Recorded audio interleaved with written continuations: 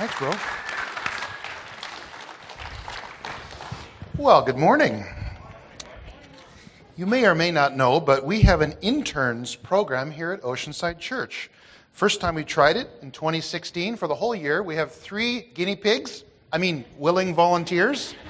Stephanie, come in. Stand up. Stephanie is back in the back here. Shaylin, are you here or with the kids today? Shaylin, she's away, okay. And David's in the back in the booth. The thing about interns is they're always doing something, so they're not sitting around. But those are our 3 interns, and you may have saw them. We were teaching them to baptize each other after the last baptism. So we're doing kind of pastoral leadership things with them. Last week I took them to a funeral home because I want them to be able to understand, as a shepherd, as an elder, as a pastor, how you lead people through that time of grieving. And we got the whole tour. The downstairs part, I'm going, David's asking all these questions. I just got to get out of here. But I was looking at the caskets, and one thing I realized about a casket is there's not much room in there. There's no safe for your valuables. There's no mini bar. There's no aux port for your cell phone. I was just reminded, we go out of this world the same way we come into this world, with nothing. I think it's a good thing to go to a funeral home maybe once a year and just remind ourselves of that. Because honestly, life gets pretty crazy. It's September. Everybody says the year starts in January. Well, in our lives, and if you have any children, in the life of a church, it starts in September. And there's a lot of things going on. There's a lot of crazy stuff happening. And I found myself in that juxtaposition between a super busy fall in September and going to the funeral home, asking myself this: what's really important? All this stuff I'm doing, all this stuff I'm involved in, what's really important, Lord? There's a great scripture that talks about that in the book of 1 Corinthians. And I invite you to turn there if you have a Bible this morning. It's in 1 Corinthians chapter 3. And I'll start reading in verse 10. 1 Corinthians 3, 10 to 17. Context of this scripture that we're looking at this morning is Paul's addressing some issues, some problems in a new church. One of the problems they were having was they were starting to divide into subgroups as a church.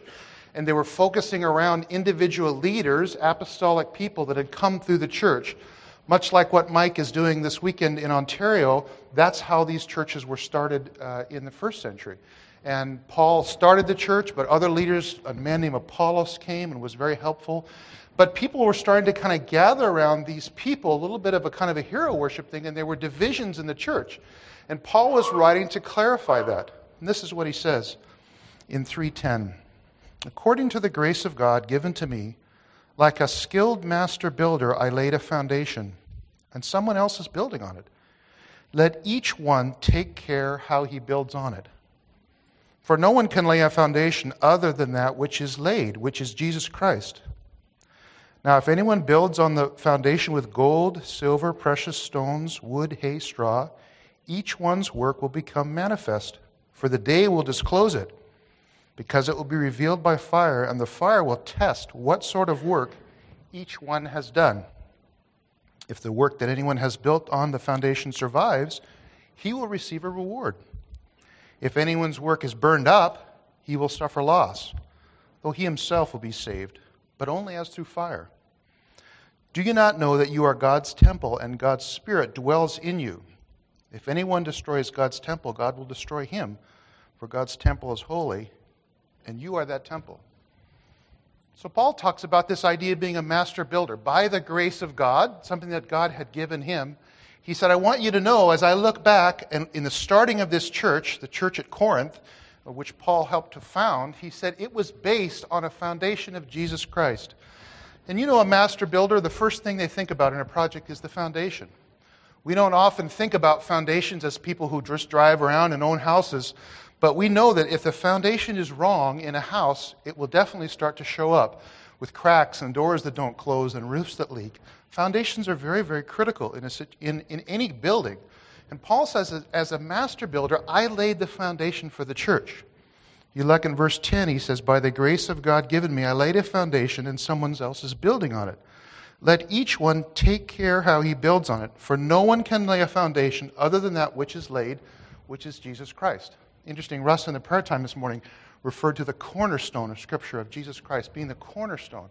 This church, Oceanside Church, was founded on Jesus Christ 16, 18 years ago. It's the cornerstone. Everything else centers around Jesus Christ. And Paul says that's how we have to be able to build. We've got to start in a place that gives us a solid base and something to build on. Jesus talked about this same concept a couple different places in the Gospels, but I'll just read Matthew 7. Just listen if you like. Matthew 7, verse 24.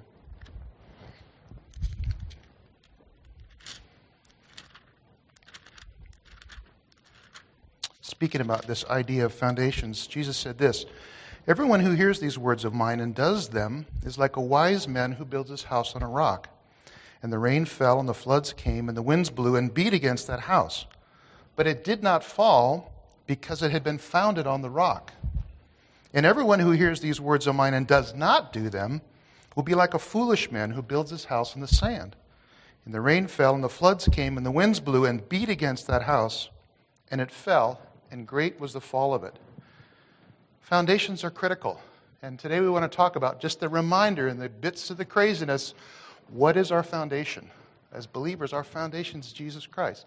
That's the starting point of everything that we're going to build in our lives. Every piece of energy, every moment, every resource we expend, we're building on the foundation of Jesus Christ. It's not just true for churches, which is the context here, but he talks about each one. Be careful about that foundation.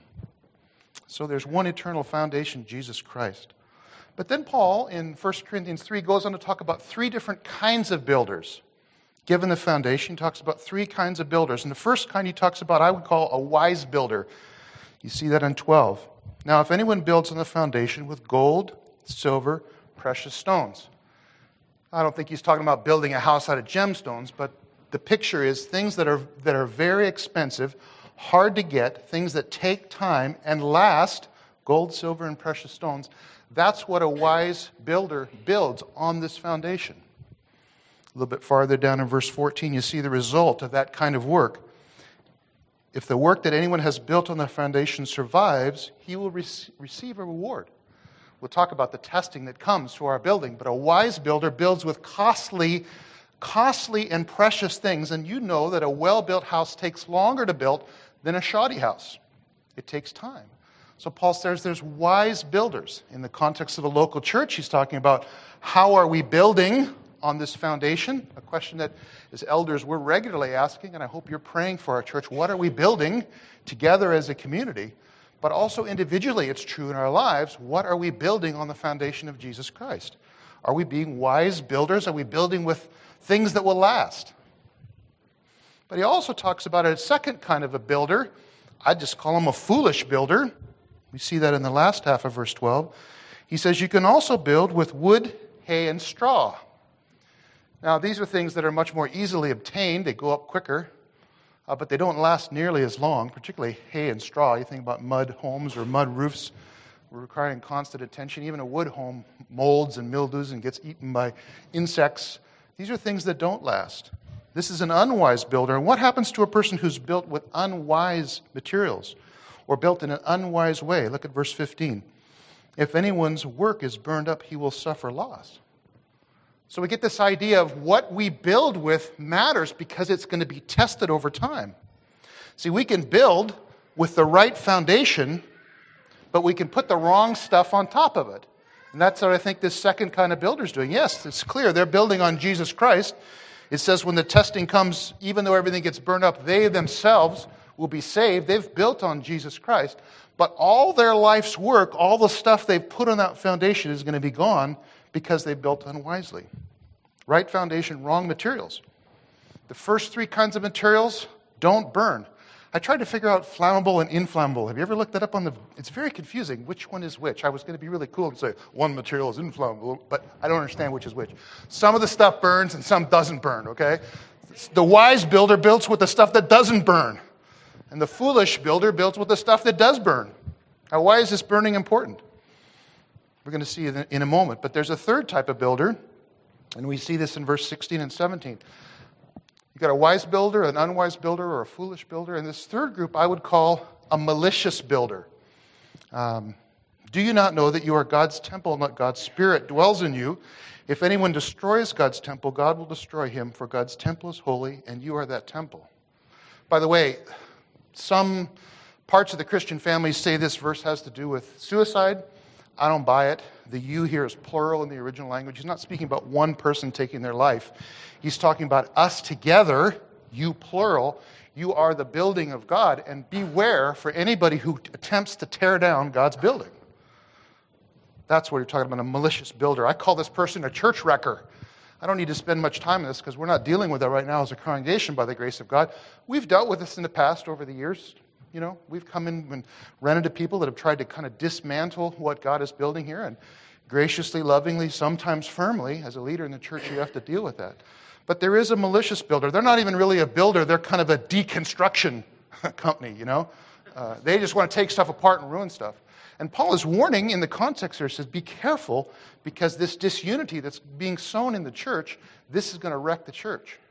But what's more sobering about this passage is if anyone destroys God's temple, us together, the church body, God will destroy him, for God's temple is holy, and you are that temple. This is what's amazing. God protects his bride. You know that we're called the bride of Christ? Those of us that are saved, that know Jesus Christ as our Savior, he is the groom in the end, in the book of Revelation, when it all comes down, there's going to be a wedding, and we are the bride. Now, I don't know what your experience has been, but, you know, as an engaged man, do not mess with my bride. Even now, 30 plus years later, you touch her, you're going through me, okay? You will protect your bride with your life. That's the way it is with Jesus Christ. And it's a very sober warning that Paul's giving, saying, be careful, do not be a malicious builder in relation to God's bride, because he notices and you'll pay. Now, I don't think that's really an issue for us now, but it's in the Scripture, and I want you to know about it. But I want us to focus on these first two kinds of builder, the wise builder and the foolish builder. Why is this so important? Well, here's why I think it's so important. The trick is, we don't really know what kind of builder we have until later. One of the biblical commentators I read this week said, the work of builders is not always evaluated correctly in their own times. Think about the earthquakes in Italy that happened just recently.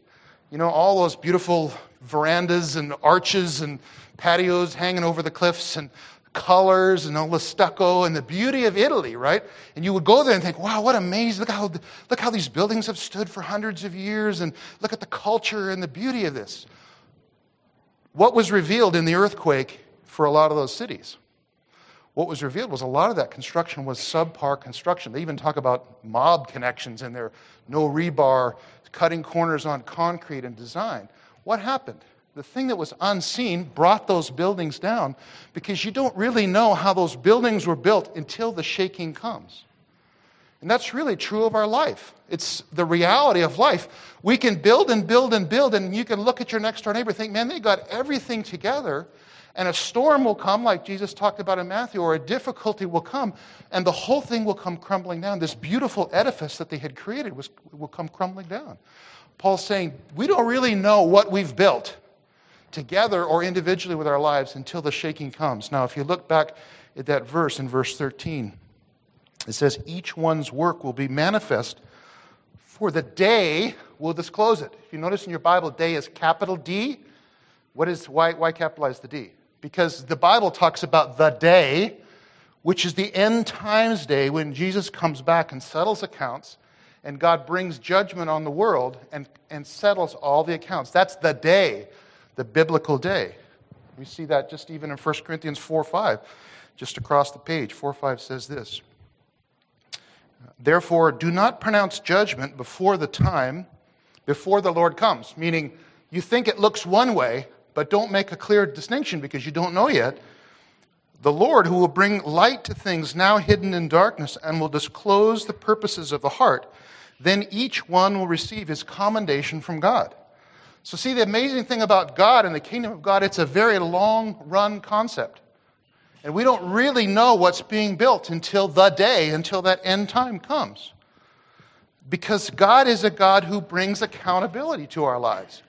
I know this is not a popular word. We all like to think I do whatever I want. I'm a free agent. But God is a God of accountability. He gives us things. You think about the story of the talents, and he knows that those things are made to be multiplied and used in his kingdom for his purposes. Revelation chapter 20, verse 11. Again, good to visit the funeral home once a year. Probably good to read Revelation 20 once a year or more often, because it's kind of, how does it turn out? You know, some of you read books and you read the last chapter before you read it. I can't stand doing that, but at some point you got to know how this thing turns out. Well, here's how it turns out. Revelation 20, verse 11. Then I saw a great white throne and him who was seated on it. From the presence, earth and sky fled, and no place was found for them. And I saw the dead, great and small, standing before the throne, and books were opened. Then another book was opened, which is the book of life. And the dead were judged by what was written in the books, according to what they had done. And the sea gave up its dead who were in it. Death and Hades gave up the dead who were with them. And they were judged, each of them, according to what they had done. I do believe that all of us are included in this. This kind of judgment, this reckoning for everything we've done, will be the same for Christians and non-Christians. We'll all be evaluated for every word we've said. It's very sobering, every thought we've had. You talk about scary, playing that tape before the Heavenly Father. He knows these things. We're all going to be judged, but here's the difference. I'll go on 14. Then death and Hades were thrown into the lake of the fire. This is the second death, the lake of fire. So if you don't have Jesus, your works are evaluated, and we already know how they turn out because the Scripture says ahead of time, all our righteousness is like filthy rags before God. So you thought you were doing good, but apart from Jesus, you don't have a hope.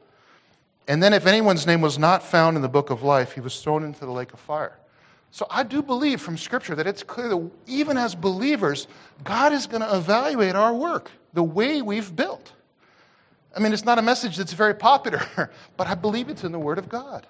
And God doesn't test us to trip us up. Remember that teacher in school that you hated? That, taught one thing and made a test to make sure that everybody failed because it made them feel smarter? That's a lousy teacher. What's a good teacher do? Prepares a test that lets you grow and know the things you've learned and helps you still see the things you have to learn. God He's that second teacher. He's the one who prepares testing for us to grow, for an affirmation of what's truly, really real. God tests these things, and the Scripture talks about fire.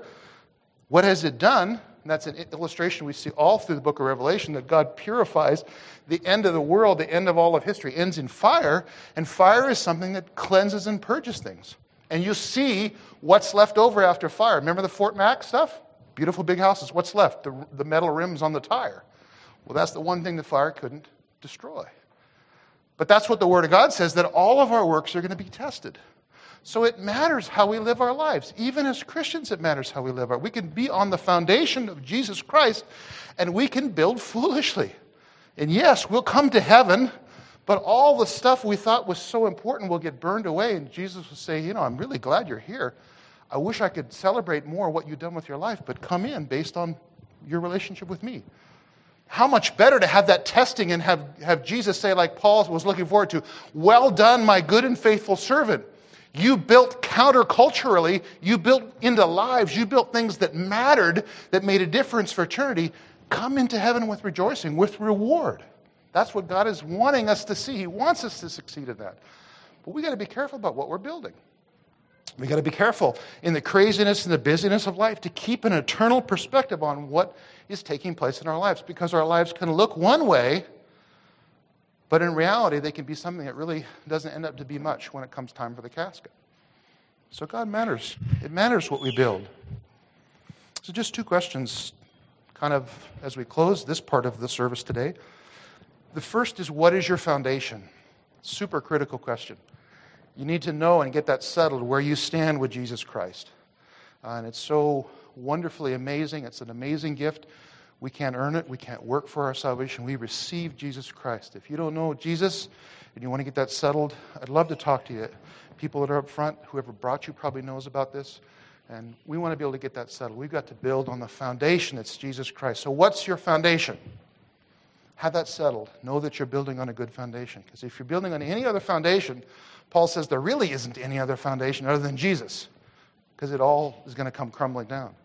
But more critical than that question, probably for most of us, is this. We've got that first question settled, but here's the one that gets me, and I've been thinking about since the funeral home. What are you building?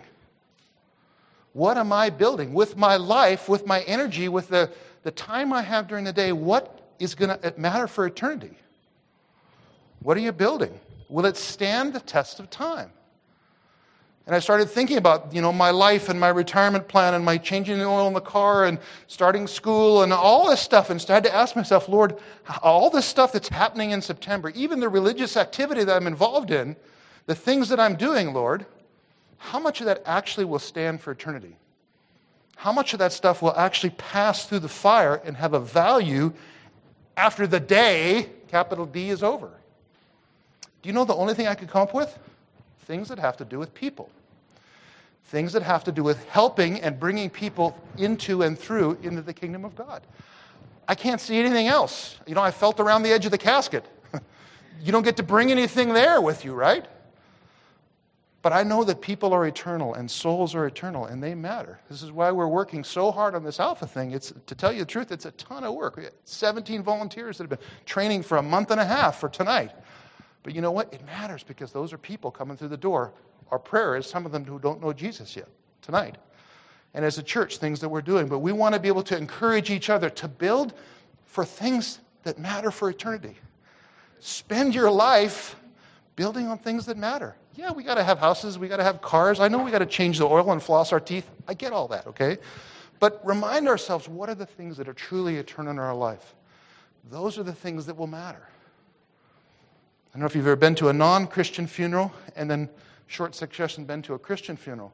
What a difference between those two. I've had to officiate at both of those back to back. Such a difference because we have a hope in Jesus Christ. But as believers, we also need to ask, what is that we're building? And are we building into lives and things that matter? Because really everything else will pass away. I'm going to spend the last few minutes of the service today talking about just some practical stuff, opportunities to be involved. I can't tell you what to do or where to go, but they're just options. But to ask yourself with the Holy Spirit, I'm going to pray for us right now. Lord, what am I building? And what might I need to be involved in to change that structure of what I'm building? So I invite you just to pray. We're not done, but if you want to stand and just stretch for a minute, let's pray. Let's stand together. Holy Spirit, we invite you to come now. Lord, even in this brief moment, will you give us a perspective from your perspective on what it is each one of us are building?